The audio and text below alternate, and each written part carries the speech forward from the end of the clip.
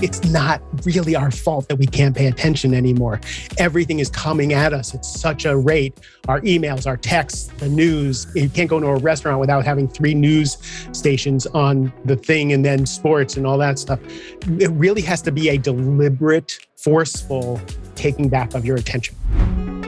Welcome to Think Business with Tyler, sharing our methods and strategies for success. Join in on our conversations with business owners as we highlight their triumphs and detail how they overcame the challenges they faced while continuing to grow and scale their business. It's time to think life, think success, and think business with your host, Tyler Martin. Hey guys, welcome back to another episode of the Think Business with Tyler podcast show. Thanks so much for listening. Do I have a fun show for you today with just a great guest? His name is Mark J. Silverman. Mark has such an interesting story of going from a homeless person to a millionaire. He's now an executive coach. And in this episode, he's going to share with us things along the lines of how to find your motivation, why leaders need to focus more on coaching than doing, how to get your to-do list in order, and finally, the importance of finding time to just sit with yourself.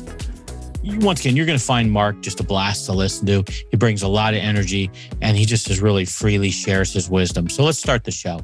Hey, Mark, thanks for being on the Think Business with Tyler podcast show. How are you doing today? I am doing great. We've had such a great conversation before you turn on the mic that I just can't wait to talk to you. Yeah, I'm excited too. You're going to be fun to hear your story and your journey here. So, hey, where I like to get started is just a little bit about you. Can you tell me what you do and kind of what got you here? So what I do is, I guess I'll call myself an executive coach. You know, like that LinkedIn thing. I'm a podcaster. I'm an author. I'm a speaker, and I make my money as an executive coach, helping leaders figure out how to leverage all the resources that they have rather than being overwhelmed and buried under the responsibilities of leading a team and running a business and trying to raise a family and trying to stay fit and trying to keep your relationship going, all that stuff. Yeah, that's a lot of stuff. So you've had a journey to get where you're at today. When you were 27, you were homeless. Could you tell us about that? I mean, homeless, that sounds pretty extreme. And now you got you to a millionaire at some point along the journey. Can you kind of share what got you from point A to point B? Yeah, no, I wasn't a really successful going human concern. As a teenager, I found out in my 40s that I had ADD, right? When we were testing my children, they were like, "Dad is off the charts," and I'm like, "Oh, no wonder," right? So, through my teens, being a drug dealer in high school and that kind of stuff, and having a lovely face and being a nice Jewish boy, nobody would ever suspect who I was going to become, that kind of thing. But I just drank and did drugs and was a sex addict, and it was just pretty pitiful. So by the time it was 1989, I was 27 years old. I was out of options, out of money. I had a pickup truck, a guitar that I didn't know how to play, a camera I didn't use, and a jar full of change in the back of my pickup truck. And I was looking at homeless shelters, trying to figure out what I was going to do. And I contacted my brother here in Washington, D.C., asked him to send me some money. And back then, we didn't have Venmo. Back then, it was like Western Union. And what we didn't know is you had to be at the exact Western Union store where you were sending the money, that kind of thing. So I had a credit card that had a Unicall 76 card, and that was the only credit card that had any room on it. So I was eating out of gas stations. And my brother suggested that I come here to Washington, D.C. And I was in Portland, Oregon, because I heard, a girl I waited tables with in Albuquerque, New Mexico, moved to Portland. And I had a crush on her. So I just drove to Portland. It was, again, I didn't make really good decisions. So I drove out here to D.C. My brother said, you can, and he owned a bunch of restaurants. He was basically the mayor of Georgetown. And he said, if you're going to stay here, you're going to go to AA, NA, you're going to go to the gym, and you're going to take college classes. And I'm like, I got nothing else to do. You own a bunch of great restaurants. I'll do that. So I went, I started going to college. I started to get healthy. I started to get sober and sane. And, about eight years later, I found myself married, driving a sports car, basically a millionaire, a short Jewish Tony Robbins, if you will. Wow. Right. So, and it was kind of whiplash because, my ex-wife and I, we lived in this $1 million house, and I wasn't used to that. It was, living in status symbol land where everybody goes to the kids' baseball games and the PTA, and, I was a committee chair for the Boy Scouts, and I was a third grade basketball coach. It was whiplash for me. It was really like a foreign country, but I became a salesman, and I'm a rabid introvert. And I don't like, when we could talk about my book was about me learning to set boundaries, to speak up, to do all those stuff. I was a nice guy. I'd never set a boundary. Like everybody liked me because I was such a nice guy. So sales, high tech sales was really hard. And somehow I was wildly successful. So the money's coming in and I'm wearing Hugo Boss suits and wearing a solid gold watch and all this stuff. It was a really interesting juxtaposition from who I saw myself to be and always trying to prove that I wasn't this homeless loser guy, right? So all that effort went into never being seen as the homeless loser guy again. So we'll talk about that later, about how it's unsustainable. That drive to success, it's often from something really unhealthy. I've never met an uber wildly, amazingly successful person who didn't have some kind of pathology drive in that. Right. Is there some healthy element to that though, that, you don't want to be that homeless guy in the back of your mind that feeds you to try to succeed? I mean, is there a level of that do you think that's healthy and a level of that you think is really unhealthy? And I guess is what you're saying is sometimes the balance gets into that unhealthy space. I think the healthy part is it's the rocket fuel to get you out of the orbit of Earth, right? Like you need that rocket fuel to get yourself out of what you are. You need an explosion to change things, right? So that rocket fuel got me to be a different person, to be in a different set of people, to see myself differently, right? Even if only from the outside. What happens is that, for me, the drives and motivations in your 20s and 30s that get you to that success in your 40s and 50s start to crack, right? So you start to see, oh, I'm only successful. I'm only a lawyer because my parents wanted me to be a lawyer. Like that whole thing, like I climbed the ladder and the ladder's on the wrong building. Right. So then if you don't listen to it, so that's the whole midlife crisis thing for me, is if you don't listen to the whisper of, this is unsustainable, or, this really isn't what you want to be doing, or that you need to do things differently and make a shift. If you don't listen to that, that's when women tend to go into adrenal fatigue, or they tend to go down in other ways. Men tend to blow shit up. Right? It's like, I don't know how to get out of this. So I think I'll have an affair, screw my marriage. And now I can try something new, right? Or I'll destroy my career in some way. Right. Instead of methodically going, I think I'd like to make a change. What are the steps to that? Right. That's too sane. Yeah. We go to self-sabotage. So a question for you. Incredible success as a salesperson. I think the number's like around $90 million, which is a crazy number. You could have really gone into, I'm sure you could have gone in a lot of directions, but in particular, you could have gone as a sales type coach or sales training. You went to leadership. I'm curious, what was the decision in terms of more on the leadership path of helping leaders? I didn't originally go to leadership. So what happened is years later, this all turned on me. So I speak from experience. So again, I'm the introvert. So I'm the one who is in the kitchen washing dishes. I'll go to parties. My ex-wife used to say, nobody believed she had a husband because I'd go to a party and I'd leave before 9:00, right? I just slip out of the Irish goodbye. I'm going to the bathroom and nobody ever saw me again. If I did stay at parties, I would be talking to people in the kitchen or whatever, and they would tell me what's going on in their lives. Right? I have that gift that people share with me what's really happening. And what I realized was we made a pact, an unspoken agreement to be in the 1%, that we'll be okay being stressed all the freaking time. We're okay being up at 2:00 in the morning. We're okay not being, in relationship with our spouses and our families and that kind of thing, as long as we can have that success. So we'll buy toys, we'll have vacations, we'll make it Instagram worthy to cover that up. So for me, what happened in 2009 was stone cold sober. I started having panic attacks. I started getting really sick and I couldn't sell anymore. My marriage fell apart. I found myself in an apartment, by myself, really, really sick. And I just couldn't sustain it. Remember what I was saying is that motivation turned on me. So my career was destroyed. My marriage was destroyed. My health was destroyed. I was even diagnosed that I was going to die. There's all this drama in my story. Now I have zero drama in my life whatsoever, but I had all this drama. Sure. And I made this decision that if I was going to die, as they say, and it was really terrifying. I was depressed, suicidal, and I was going to die. And I said, you know what? I'm going to run the Marine Corps Marathon because I heard some guy on the radio say you could run, all people could run. So I'm like, I couldn't run a freaking mile. I said, I'm running the Marine Corps Marathon. I'm going to make $1 million and leave that for my ex-wife and my kids. And I'm going to give $60,000 to charity. That was a specific number that I felt could redeem me. And that year, I ran the Marine Corps Marathon. I don't recommend it because I had like 4 operations on my foot after that. I made the $1 million. I gave the $60,000 to charity. Wow. And my career was on fire again. My kids and my ex-wife were doing well. I was doing great. I was 50 years old and I started to climb out of it. I went from hating myself and wanting to die to being okay, to being, and then I had an epiphany. Mm-hmm. I had this epiphany that I'm loved. I had this epiphany that I'm worthy. Like my kids are worthy. Like I did everything for everybody else. And this author, Alan Cohen, said, what if you treated yourself the way you treat everybody else? And I was like, I'm not even on the list. What are you talking about? So I went and bought a TV. I bought a leather couch and a Lexus convertible for myself. And my ex-wife was so sweet. She was like, you deserve that.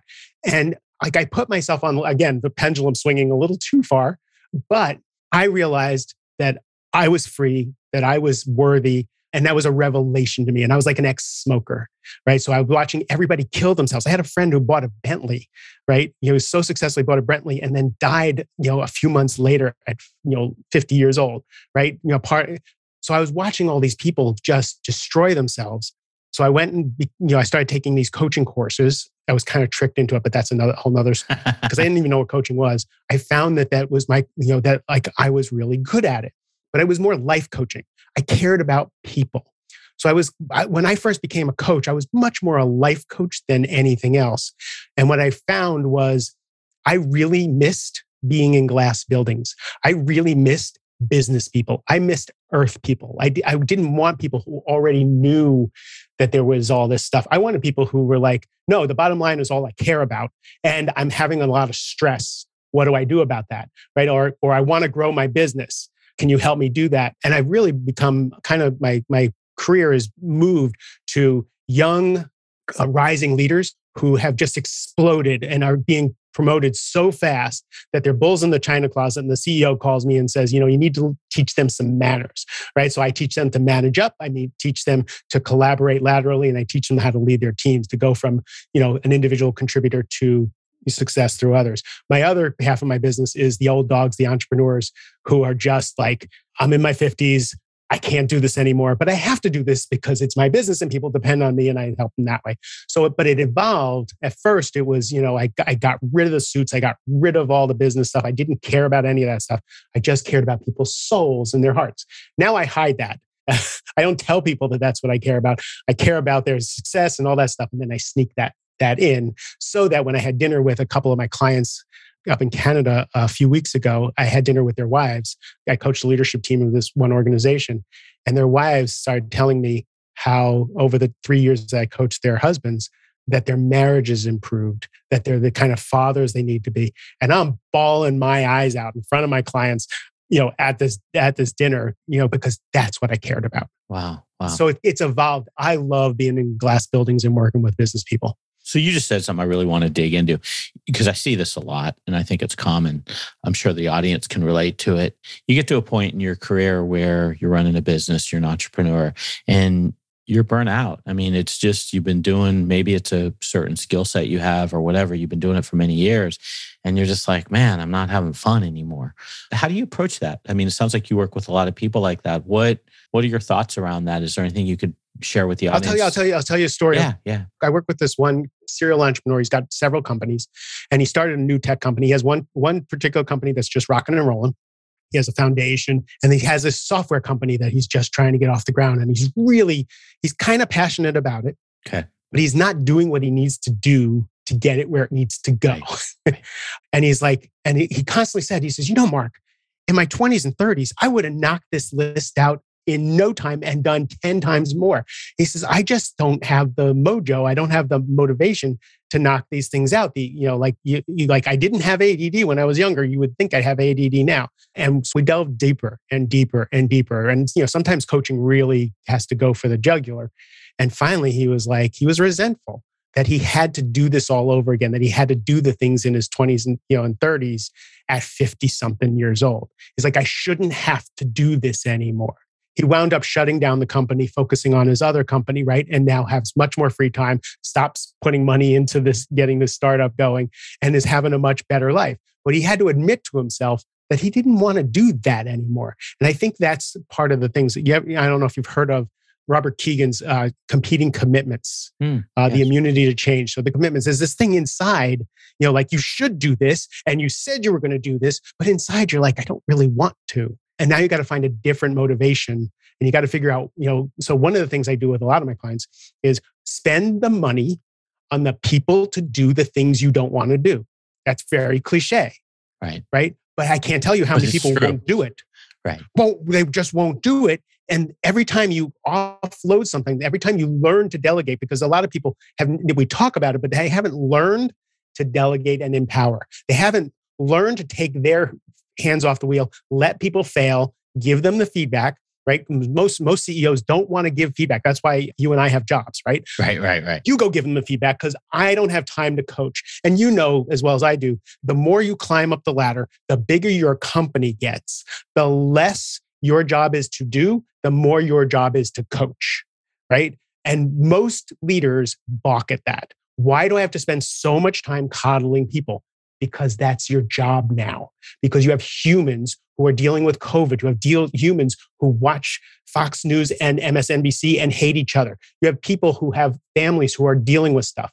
You have people who have their own. You just have to do that. And once you accept that your job is to coach people into the most successful versions of themselves, now you're creating new leaders in your organization. And I'm sure you do this because I researched you, and you couldn't grow the companies you grew. You couldn't do that if you weren't leveraging these leadership skills of creating other leaders so that you could focus on your zone of genius, right? Or have the leaders of the companies that you work with focus on their zone of genius. Yeah, it's so funny, Mark. Prior to this meeting, I actually was meeting with a client, two gentlemen. They're a very successful business. When we first started working together, that connection with their staff in terms of coaching just wasn't natural to them. And it was really a very rewarding meeting because the meeting was about how a couple of individuals they've worked with and really started to, coach them and help them. They're now seeing like just that rocket fuel, if you will, using your words of that change just happens really quickly because it's all kind of just pent up where they're not really helping their staff grow in terms of coaching. And then all of a sudden it just takes off. So to your point, it was kind of a really rewarding meeting just to hear them apply some of that and see those changes. I love when people listen to me.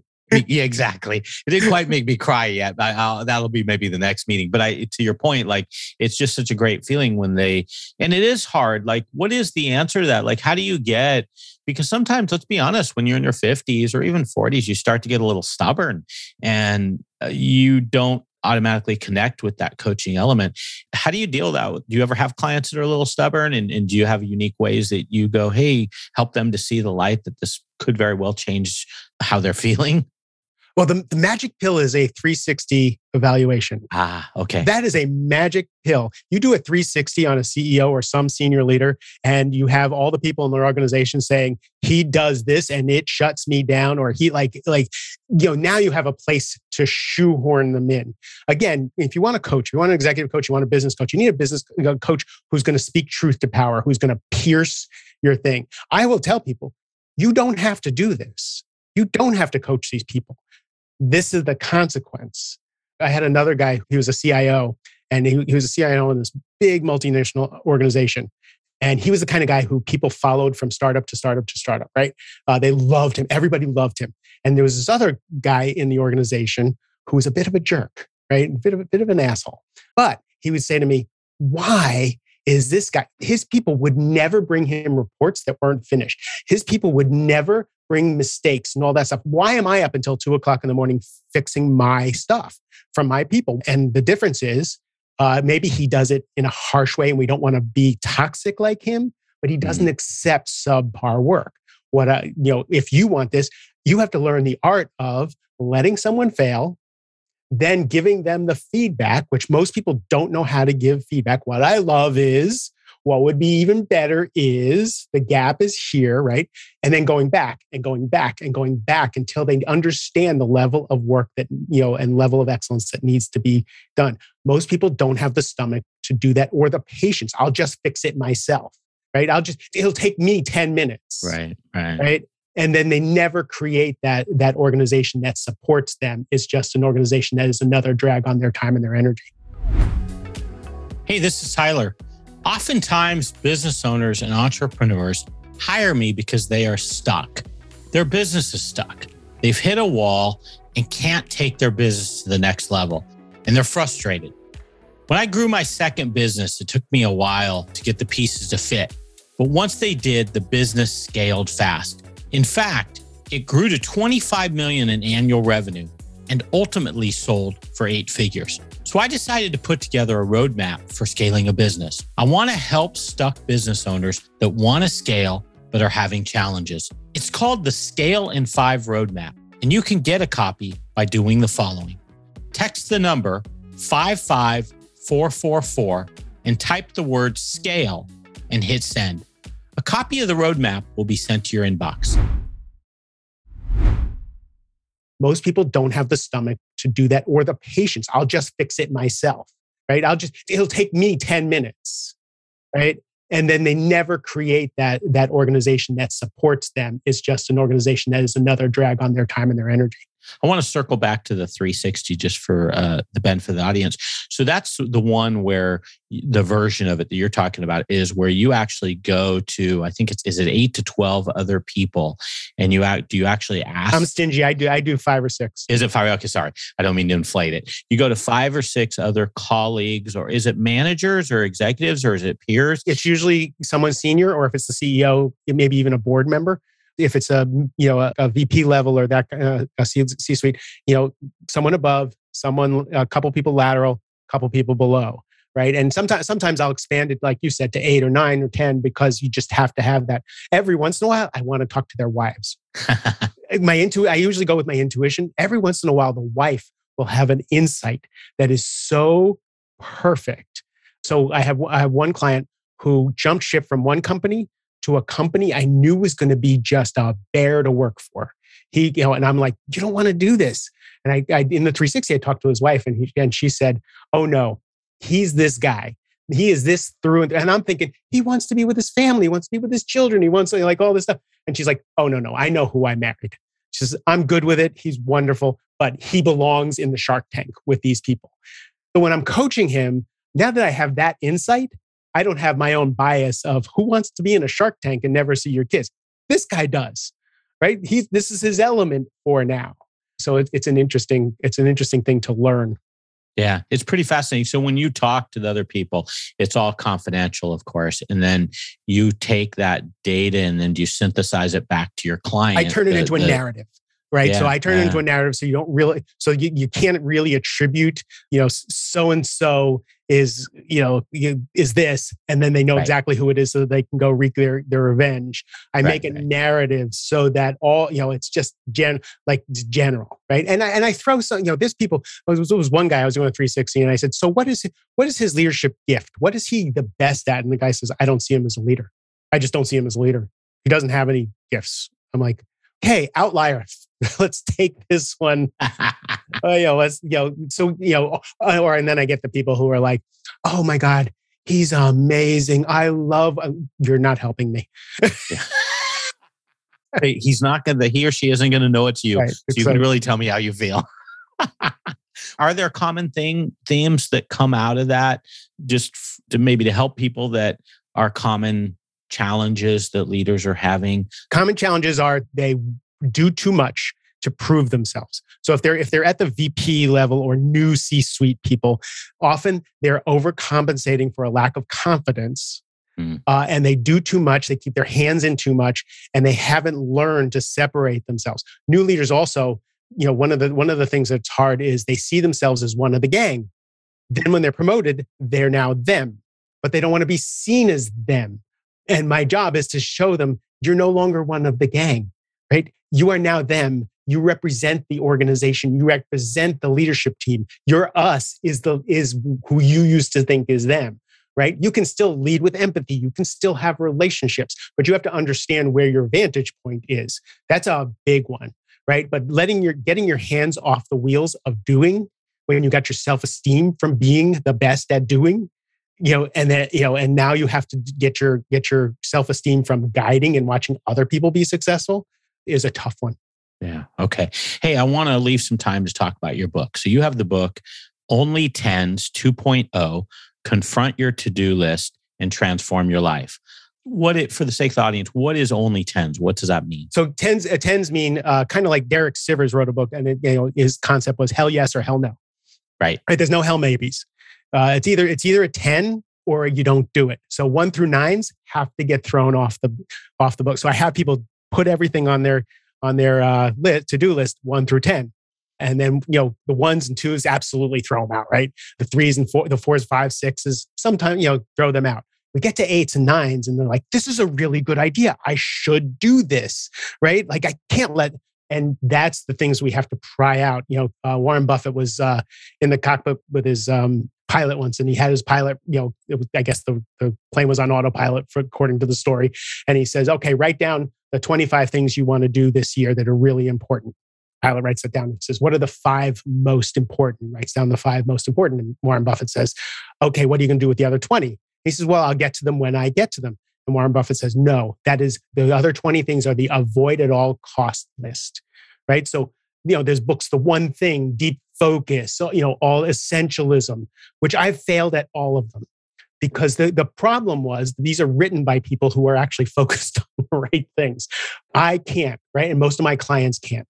So I have to actually get them to be honest with themselves about what they're willing to do, what they're not willing to do, what they want to do, what they want not, what's a distraction, what's not, right? So for me, I want to write my next book. I really want to write my next book. But for me, that's hiding because the next thing is to create this new program that I'm creating, right? So my mastermind is like, and my publisher is like, you're not allowed to write your next book because that's a productive thing. And I'll make worksheets all day long. And people love my worksheets. That's hiding from some of the thing that has the 10 for me, right? It's a good idea. We really, it has to get thrown out. So that's the idea of a 10. And what the offshoot for that is, when you look at your to-do list, I can read someone's to-do list like a tarot card, right? I know how they grew up, what they care about, what they're afraid of, how they get their self-esteem, all from a to-do list, and why things are on their list and why things are not on their list. So getting people to confront the conversation. So that leads into a conversation about difficult conversations. Can you have the difficult conversations of setting a boundary? Can you have the difficult conversations of asking for help? Can you learn to create agreements about when something is going to be done, when something's not going to be done, how it's going to be done, and what are the steps? And now we have fodder for leading, right? Why are you overwhelmed? So I can take anybody, and in 15 to 20 minutes, I can give them 8 to 10 hours back in their week. Easy peasy.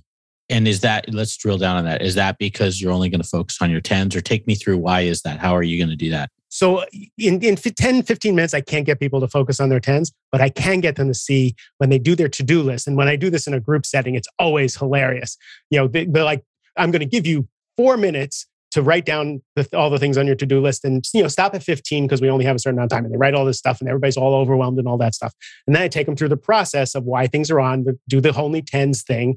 And then I go around and I'm like, so what's on your list that was on your list yesterday, the day before, last week, right? And they're like, okay, is it going to get done today? Is it going to get done this week? Really? Like, does it really need to get done? And I start going through those things. What's on your list that should have been delegated? What's on your list that is just complete bullshit and you're never going to do it, right? And we go through this, right? What's on your list that's a placeholder because you just don't want to forget about it, right? Now, then I go around and I go, so anybody, and invariable, a couple people will be like, I've got nothing to do next week. Like none of these are 10s. I'm like, right, that doesn't mean you're not going to do anything.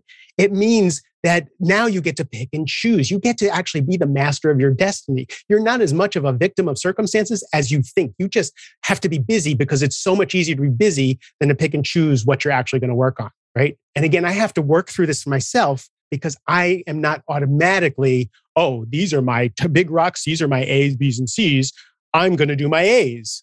I'm much more interested, in silly things that are easy and fun and give me a little dopamine hit than I am in picking up the phone and calling someone and finding out where an invoice is, or, do something with taxes, that kind of thing. Yeah, I think we're all that way. We all want that dopamine hit.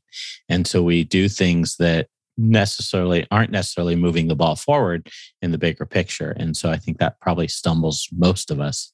It's just now, like, I'm reading a book called Stolen Focus by Johan Hari about the addiction to technology, about the attention the attention economy and how it's like, it's not really our fault that we can't pay attention anymore. Everything is coming at us at such a rate. Our emails, our texts, the news. You can't go to a restaurant without having 3 news stations on the thing and then sports and all that stuff. It really has to be a deliberate, forceful taking back of your attention. Yeah. Yeah. Hey, so just in terms of leaders, I want to end on, I just got a couple more questions here. Just in terms of leaders, what do you think? Does something stand out? Top 3 things leaders do that actually create overwhelm for themselves? Anything stand out to you, like a top 3 type list? Well, we talked about it. One is they take on too much. The other is they care about too much. Yeah. Right. So I have a saying, not my circus, not my monkeys, that I teach all my clients. And again, most of my clients are hyper responsible, over responsible. Sure. They care about everything. Everything is a 10. And I'm like, you're going to kill yourself. Like if you go into the leadership team meetings and everything is a 10 and you have to fight for everything, right? Nobody's going to take you seriously. You're going to exhaust yourself. And they're like, yeah, no, it takes me about a day to recover from every leadership meeting. I'm like, yeah, because you fight on every front. Like pick your battles, right? Which hill do you want to die on? Not my circus is not my monkeys is if it's in another part of the organization and it's not your problem, it's not your freaking problem. If all your problems are handled and you want to go lend a hand, go do that. But if you're not taking care of your backyard, now you're overwhelming yourself. So that's a big one also. And then it's just the other is having the hero complex. Yeah. Right. I'm the only one who can do this. I'm the only one who can do this right. Back to delegation. Yeah. Yeah. Those are great ones. Hey, I want to end with one last question here. I always love to end with a business or a life tip. If you have something along your journey that you could share with us and we could apply to our lives. I'm going to go so cliche that you're going to be disappointed in me. You can't do that to me. This has been an epic interview. You can't go cliche. Yeah, you can. I'm kidding. Okay. You must have a contemplation practice. You must have, I work with New York finance guys whose legs are bouncing 1,000,000 miles an hour and they'll never sit and meditate or anything like that. But you have to have a time where you sit and you be with yourself. You sit and breathe. So even if you can't meditate, if you can't journal, go sit and have a cup of coffee, put your phone aside and just look out the window for 5 minutes. But you have to learn how to have that homing device. And I teach people the 1-minute meditation.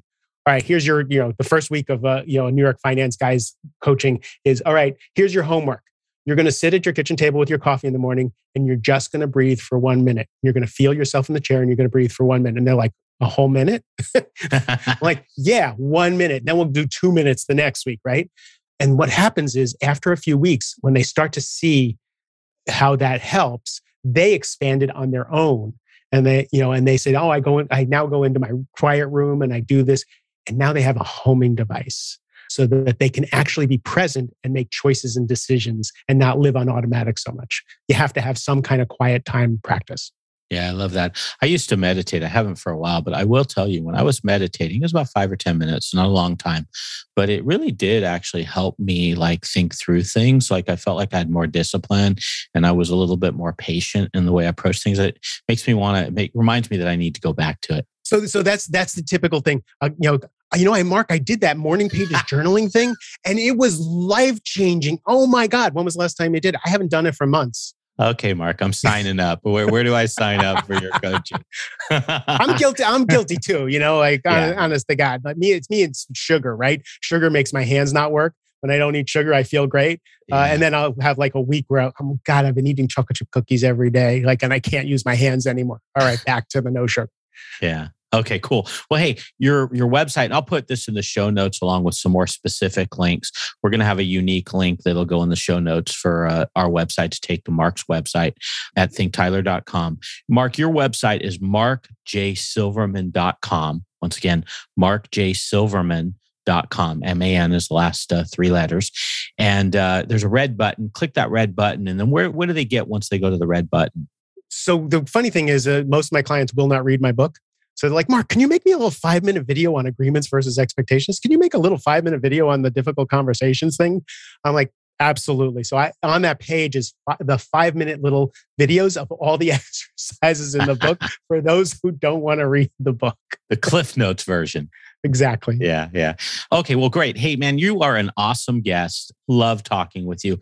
When you do get that, I think it's your third book you're working on. Is that correct? Yes. Or you will be? It'll actually be my fourth book because I'm part of a compilation that I think is coming out in September.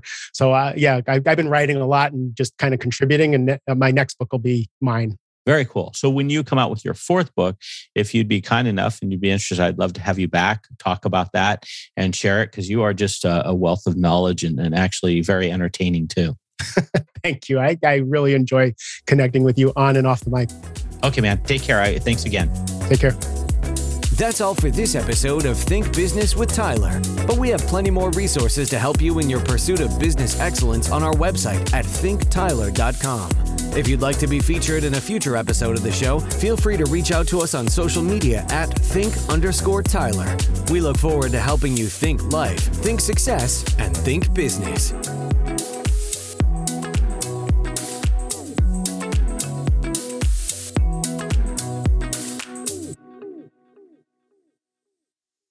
Welcome to Ringside with Ray and Prince. My name is Ray Leonard Jr. Oh, is that the set?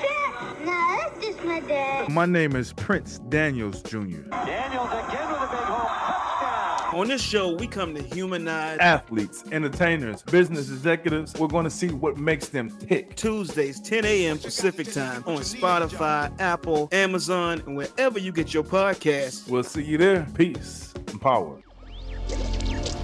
Electric acid.